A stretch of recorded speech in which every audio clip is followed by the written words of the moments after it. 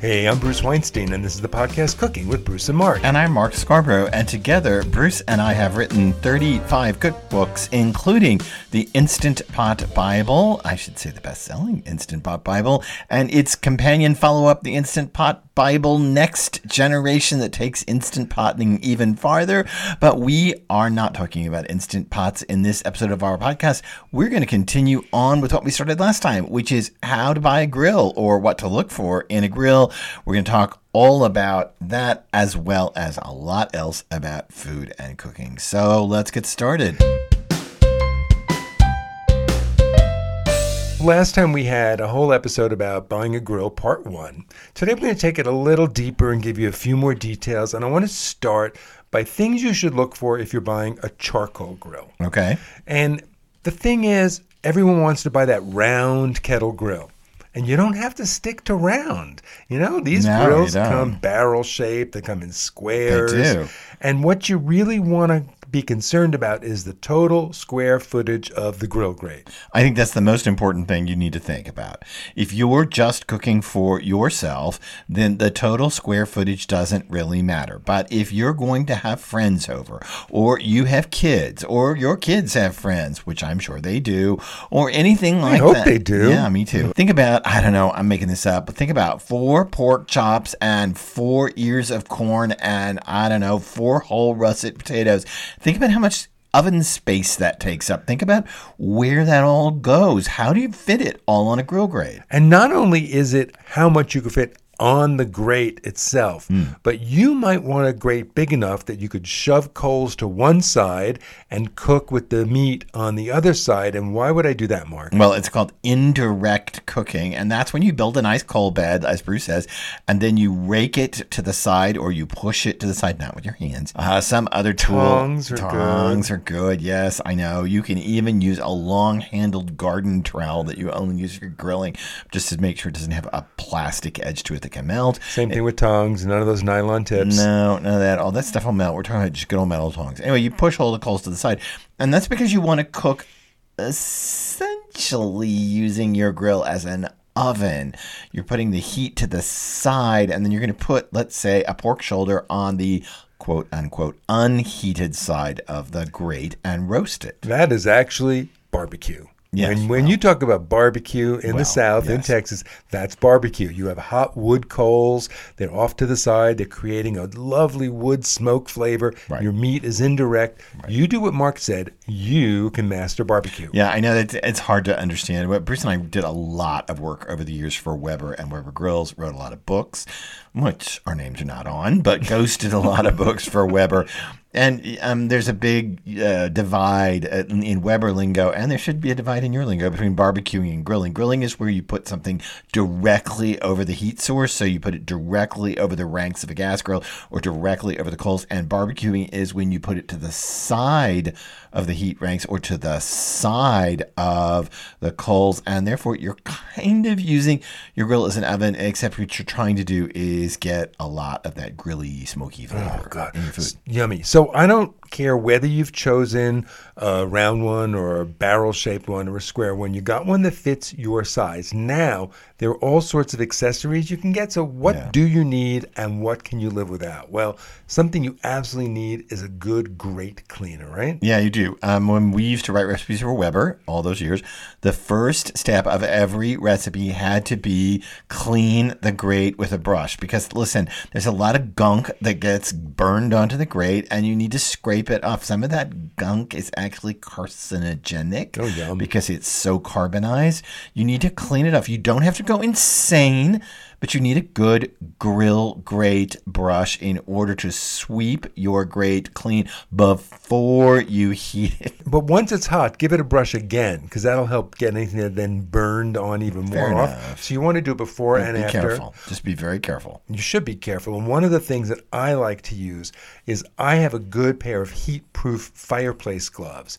And those are designed so, like, if you can actually move a hot piece of wood in your fireplace. That way, if I I need to, I can move some coals around, but make sure. My lawyer says we can't say that. Okay, so you're not allowed to get that. No, I mean, really, somebody's going to burn themselves. Okay. The litigation on that's too high. Don't do that. Don't move things around. I know the grill masters move stuff around with their hands in the gloves, but you know what? Get yourself a grill spade, it's called, or a grill rake, and get yourself a good grate cleaner. What accessories for the charcoal grill do you think everyone should have? Well, I love this thing called the kettle pizza, and it's for round Weber style charcoal grills, and it is 21-inch. Yeah, yes. And they probably make other sizes at this point too. But basically, what it is a round ring you put on your grill, and then the lid goes on top of that. It elevates the lid, and you can turn your good old grill into a Tuscan pizza oven with it. They are amazing tools.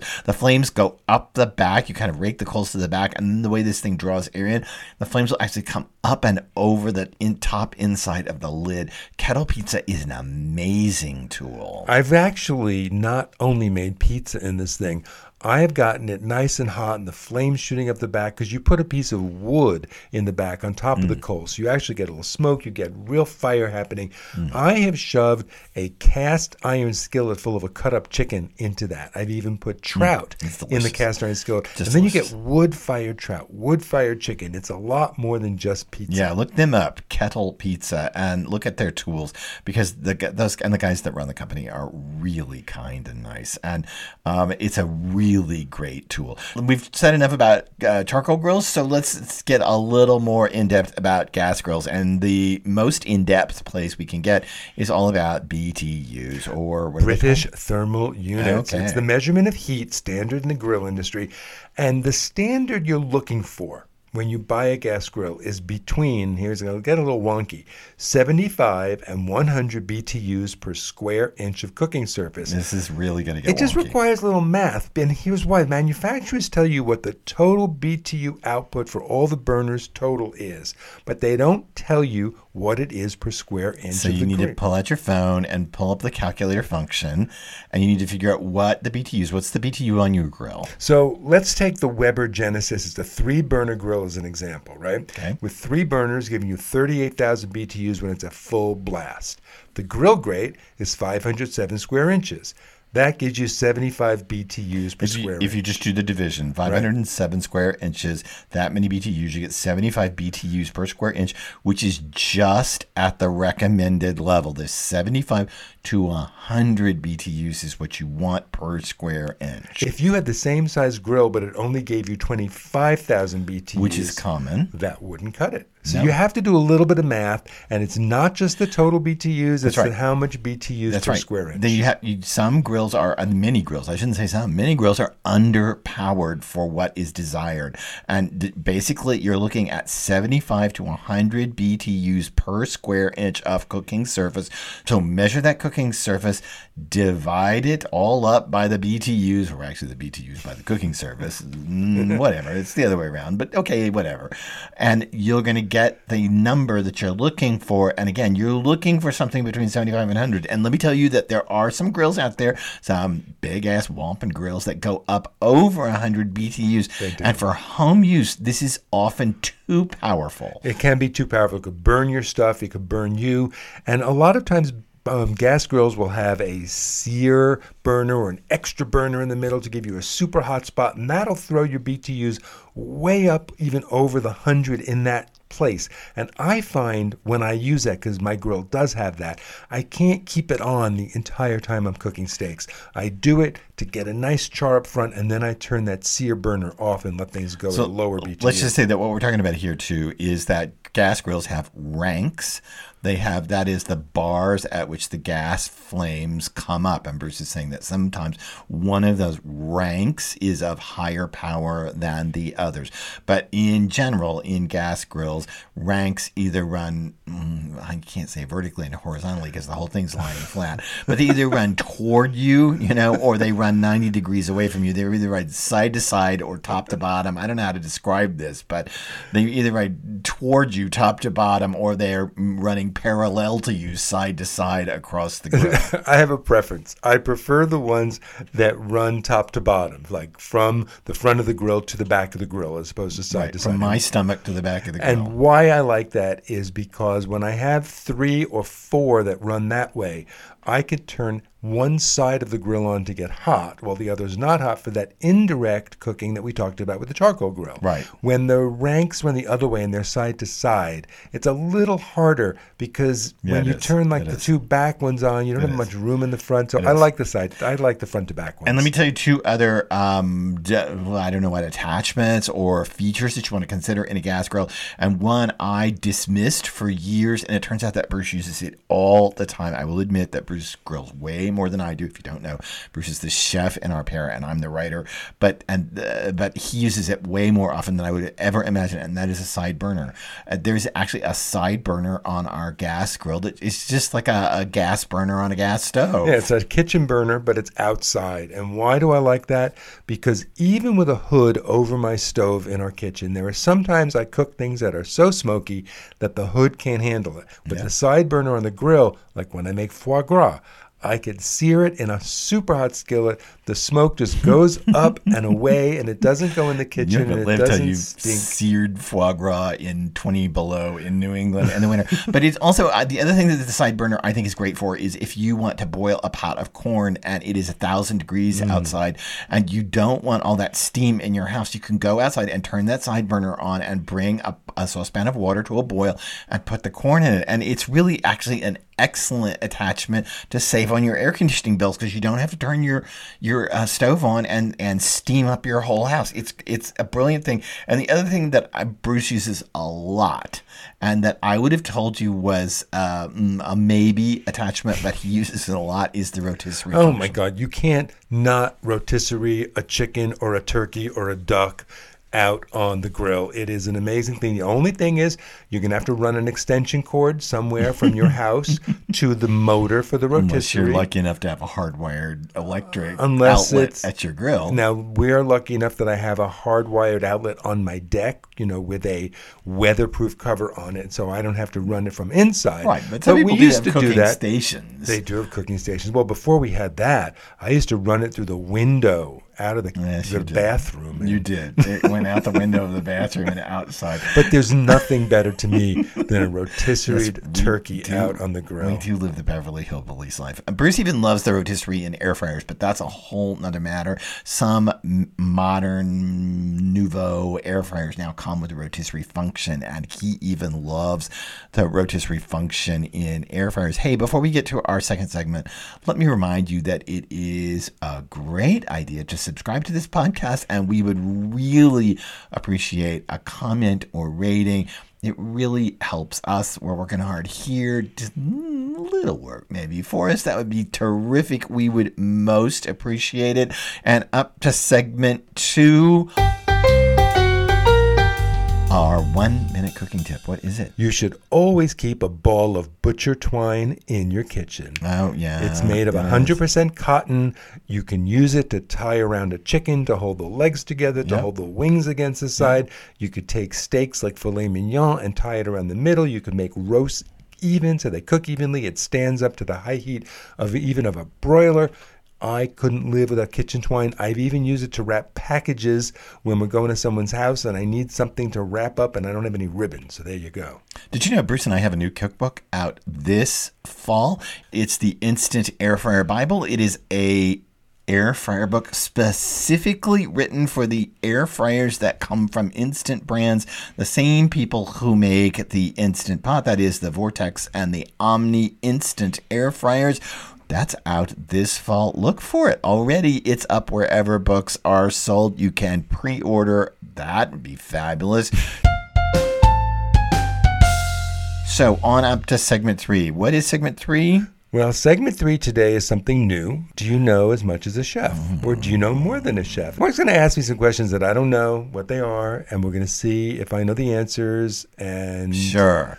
we'll see how it goes. Let's see how it goes. And you might know the answers to some of these too. And maybe Bruce doesn't know the answers to some of these. So, 1, Bruce, what's the most expensive coffee in the world? I think that's from Farewell Coffee in Asheville, North Carolina. Mark and I just spent a week in Asheville, and we were hiking the Blue Ridge Parkway and driving it. We were hiking, and we rented a loft in downtown Asheville. It was a really, really nice place, and they have a coffee shop downstairs, and they were charging $48 a pound for their coffee. So I think it's the coffee at Farewell Coffee in Asheville, North Carolina. It's a super grimly hip coffee store. It's beautiful, actually. Am I right?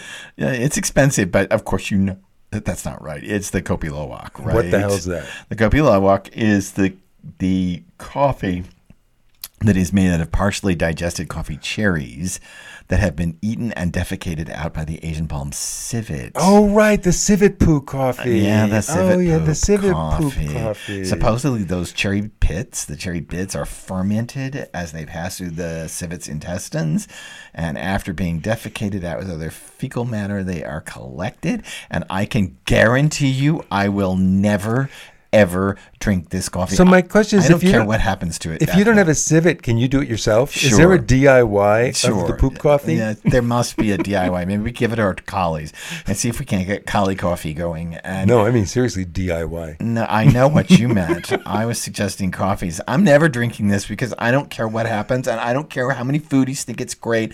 I'm just not doing it. You can't make me ever drink this. I'm sorry, I'm just too old. I don't have to do certain things anymore. When I was starting out in the food business and we were much younger, I felt like I had to do everything and make it all right. And if it was hip and bleeding edge or new or whatever, I had to mess with it. And I just don't even. I'm sorry, I'm almost 62 and I don't care. So I'm not drinking poop coffee. There's just no way. So my second question is, I just love how outraged I am. What kind of cheese do you put on a Reuben sandwich? Oh, but there's only one kind, Swiss cheese. It's the only kind. Okay, you are wrong. Well, how am I wrong? You put Swiss cheese on a Reuben sandwich. Okay, but this is a silly question. I grew up. It's really funny. I'm the Christian in the pair of us. Still want to know why that's wrong. Well, because I'm the Christian in the pair of the Goyim in the pair of us, the Goy in the pair of us, and I grew up going to kosher delicatessens.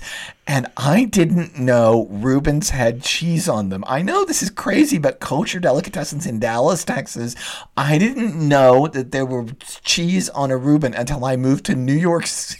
Because kosher delis in New York don't have Reubens because there's cheese on them. They do so. They have Reubens. They have corned beef sandwiches with sauerkraut. Well, that's not a Reuben. That's what we called a Reuben. We called a Reuben that Russian dressing stuff and sauerkraut and corned beef on rye bread. I got my Reubens at the Charleston Gardens restaurant in B. Altman's on Madison Avenue at 34th Street, and it was a whole thing. Well, let me tell you that the Goyim know about Reubens. Swiss cheese. It's Swiss the Goyim know that you can't put cheese on a Reuben. No, I'm right. It's Swiss cheese. No, you're mixing meat and dairy. It's wrong. I didn't even know it was I swear to God, I did not know that was a thing until I moved to New York City. And I was like, cheese on a Reuben? This violates all kashrut.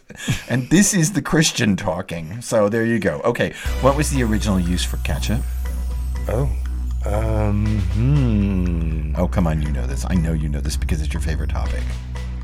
Oh, was it an enema? Did they use it for enemas like the Kellogg brothers did with yogurt and cereal and coffee and all that stuff? I guess close. It was actually originally sold as a diarrhea medicine. Oh, to stop diarrhea. Allegedly. Oh. It was to cure ailments like diarrhea, indigestion, and even jaundice. Believe it or not, I in my other life besides cooking, I actually teach and lead book groups, and I am currently teaching an 8-week class on Edith Wharton to 200 people via Zoom. And I have to tell you that given that I've read a ton of Wharton short stories and novels in the last 6 months to get ready for this, dyspepsia was a big thing. Let me tell you that all the men have dyspepsia in the 1905, 1915. Dyspepsia was a thing. And even back in the 1830s, tomato ketchup was being sold actually as a cure. Oh, it was the Imodium of its day. It's tomato-flavored Imodium. It's allegedly so. The idea was proposed by Dr. John Cook Bennett, who later sold the recipe in the form of tomato pills that you could swallow. I guess they were in capsules in some way. Cool. That's really, really gross. Okay, now I know you know the answer to the last one. Okay. Where was the popular curry chicken tikka masala invented? Mata Joffrey's Kitchen. No, come on, you do know this. Come Oh on. yeah, that's a British thing, isn't it? It's like an Indian dish, but wasn't it? Isn't it British? Scotland British? That's them's fighting words in a lot of part of the world. But go ahead. Go ahead. Right. It was in Scotland. I don't remember what restaurant it was, but I do know that it's grilled chicken breast that all coated and stuff, but.